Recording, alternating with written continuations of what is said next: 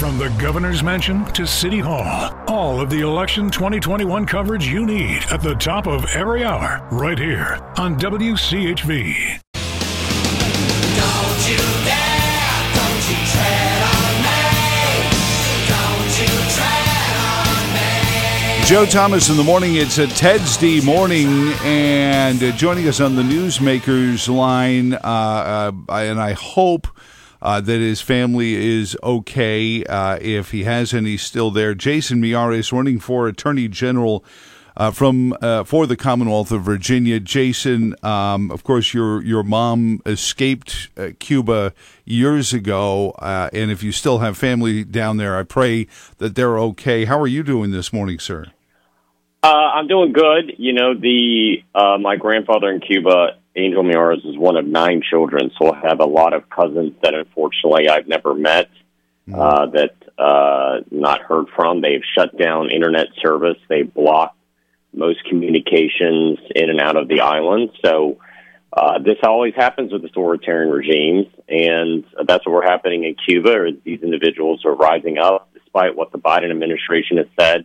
They're not marching on the streets complaining about COVID vaccines or the pathetic nature of their socialized healthcare system that I know a lot of people in the American left tends to romanticize. They're on the streets asking for the most basic of human freedom, human dignity, freedom of speech, freedom of religion, and the freedom to be able to choose their own destiny with their own leaders. And there hasn't had in over 60 years free and fair elections in Cuba. And that's what they're asking for. That's what they're begging for.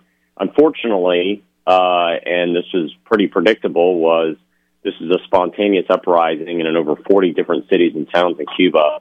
They shut down the internet, and at night is when they come for you. Mm-hmm. At night is when the Cuban security forces will come in the middle of the night and take you away. It's what happened to my uncle in Cuba, where his family didn't know what he was for 4 or 5 days. And for all they knew, he suffered the humiliation of a mock execution. People that are listening don't understand what it is to live with constant fear that just one wrong word or one misstatement that you can be taken away in the middle of the night. So the bravery of these Cuban people, and some of them are waving the American flag at a time when we have protesters in our own country that are burning the American flag, that are stepping on it, that are claiming that the American flag is somehow a symbol of oppression. I don't care if it's Havana. I don't care if it's Hong Kong. Guess what? They're not waving the Canadian flag. They're not waving the flag of Spain or the European Union.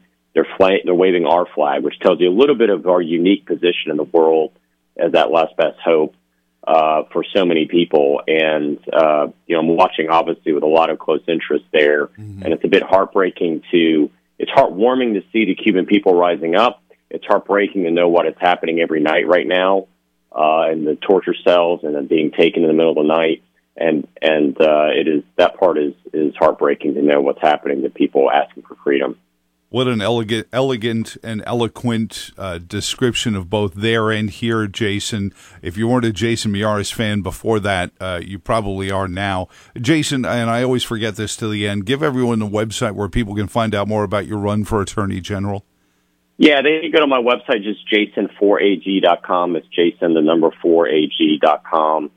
They can get more involved, find out more about me and my positions. But listen, I mean, there is a Virginia connection here. Don't forget that Terry McAuliffe, when he was governor, took a trip to Cuba when he was governor and bragged about his great relationships with the only non-democracy in all of North America, this socialist dictatorship. Well, Terry McAuliffe is silent. He was silent first on his trip, and when he went, I called upon him to meet with the dissidents in Cuba, meet with those prisoners of conscience, meet with those that are asking for human dignity and human freedom. And Terry McAuliffe refused. And guess what? He's still silent to this day. He has yet to release a single statement. And so my challenge to Terry McAuliffe, I doubt he's listening to your show, but I've said this in several media outlets. My challenge to Terry McAuliffe is this. You bragged about your great relationships with the Cuban regime. Why don't you pick up the phone and call some of your friends and the Castroites that run Cuba right now? And why don't you say, you know what, as Virginians, which is the birthplace of democracy in the Western Hemisphere, we care about human freedom. Why don't you pick up the phone and use some of your so-called influence with this regime and tell them that as Virginians we care? But we know he won't, because just as Terry McAuliffe was a coward when he was in Cuba, refusing to meet with the dissidents. He's a coward now by right now not speaking on their behalf. So why don't you use some of your influence and actually call this regime and tell them to knock it off? That they're jailing people, they're taking people in the middle of the night.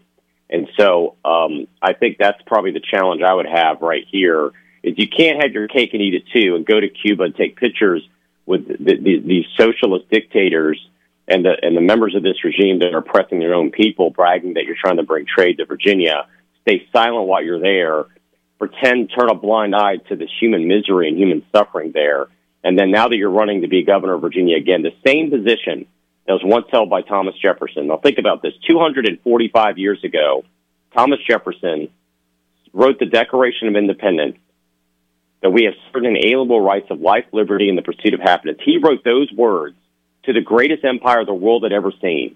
That's the same seat that Terry McAuliffe held. And he did not have the spine. When Thomas Jefferson risked his own life to actually speak out for human freedom and human dignity when he was both visiting Cuba, and he still won't do it today. He fell far short of the great men that have held that seat prior to him. He does not deserve that seat again, and his silence on Cuba is an indictment on the lack of moral leadership he has for that position of governor. Jason, your opponent at the very early days of COVID said in an opinion that virtual meetings were inappropriate for the conducting of regular government. He backtracked that within a month. I don't know if Governor Northam, got to him or somebody got to him and said, no, continuity of government. We talk about what the Cuban people are feeling in their in representation in the Castroites. There are a lot of people around here saying, when are we going to be able to even be in the room with our school board or our board of supervisors? Albemarle County says, yeah, maybe September or sometime we'll let you back into the gallery when we're meeting. They don't want to meet. For fear of death, we've given up our liberty. It's like we've turned that other great governor's words on its head. Well, you're exactly right, and accountability is one of the hallmarks of a free society, and they've shut off so many Virginians' ability to actually communicate with their legislators. They did this past session, where for the first time, and one of the great things about the General Assembly is, at least for me, I have an open door policy. We have citizen days. We have different citizens just come and talk to their legislators on issues. I mean, everything from biker safety to environmental, to teachers, to cops, to firemen. They will just have a day where they come up, realtors, you name the group. They'll all come up, and it's one of the best hallmarks of what we call a citizen legislature. We're a part-time legislature. We're only in session 60 days a year, and then we go home and live normal lives. That's one of the best ways for us to meet with people. That was completely shut down this past session, and you're seeing this to these school boards. The reality is what the school boards don't want is they don't want all of these parents that are concerned about these school districts and these teachers essentially teaching these kids what to think instead of teaching them how to think. And that's the problem with critical race theory. Critical race theory is raising an entire generation of children to learn to hate their country. And parents are outraged. That's one of the byproducts of the pandemics is a lot of children were coming home and learning from home, and parents are seeing what their kids were learning and thinking, what in the world is this curriculum? This is not an accurate representation. This is a very distorted lens of how to view who our nation is. And, one of our national mottos is e pluribus unum, out of many, one. It seems we have some on the American left that want to do out of many are many. Mm-hmm. That balkanization of America is horrific. And I actually had a retired Marine officer come to me and said, listen, this is a national security issue. Critical race theory is. Because how do you recruit somebody to serve and possibly be willing to die for their country if they're being raised from 1st through 12th grade to be told their country is intrinsically somehow evil? Wow. And that just really struck me as we're facing all of these great challenges in the 21st century, particularly with the rise of the Chinese Communist Party and their view of replacing the American dream with the Chinese dream. That's what they've said in their speeches. And at the same time we're dealing with this great struggle in the 21st century, we have this very, very far left in academia, in our colleges, and unfortunately now in our public schools that are teaching this doctrine that is that I'm sure the Chinese Communist Party loves, but at the end of the day is teaching children to learn to hate their country. And that is utterly tragic. And so what you're seeing right now on the streets of Havana and the streets of Hong Kong are people that recognize that America is a unique country with a unique role in the world. We are the beacon of freedom and hope. We're the first government with a written constitution and recorded history that empowers the individual instead of empowering government. And it has led to the greatest flourishing of human freedom and dignity the world has ever seen. Yes, there are moments where we fall far short. Yes, we should study it. Yes, we should talk about it. We should not in any way minimize it. But we can't also say that defines everything we are, because we are that beacon of hope. And they are waving that flag. They're waving our flag. They're reciting our Declaration of Independence. And, Joe, what probably is one of the most infuriating things for me to see is on July 4th, NPR ran a trigger warning, I kid you not, prior to the reading of the Declaration of Independence on July 4th. Unbelievable. They had to do a trigger warning because people may be offended. That is funded by taxpayers. NPR is. Mm-hmm.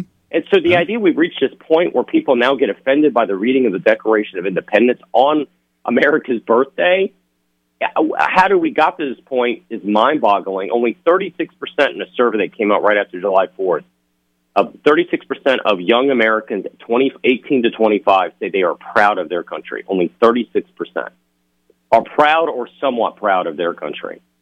Hey, Jason, how do we survive as a nation, Joe? I don't know, but something needs to change and change quick. I'll tell you that right now. I think the first bite at that is going to be the first Tuesday after the first Monday this November, Jason. And give that website again, because I know I've got to let you go and get on with your day. Yeah, it's jason4ag.com. That's Jason, the number 4ag.com. Always a pleasure being with you, Joe. And you're right. This is the time where people can stand up and say no more.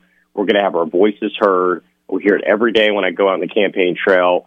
Glenn Youngkin and I, we hear it every day. People are like, listen, we used to be Democrats or we're independents. We think we need a check and balance in Richmond. Something needs to change. And if you're tired of, if you think right now your community is safer than it was 8 years ago, do you think are you happier than what your children are learning than what they were learning 8 years ago? Then that tells you we need to change. You can't, our murder rate's up, our violent crime rate's up, and what our children are learning in school is different than it's a distorted view of who we are as a people. If you're tired of that, the only way you could change it is change the leadership and go out and vote this fall. Thank you, Jason. I appreciate it, my friend.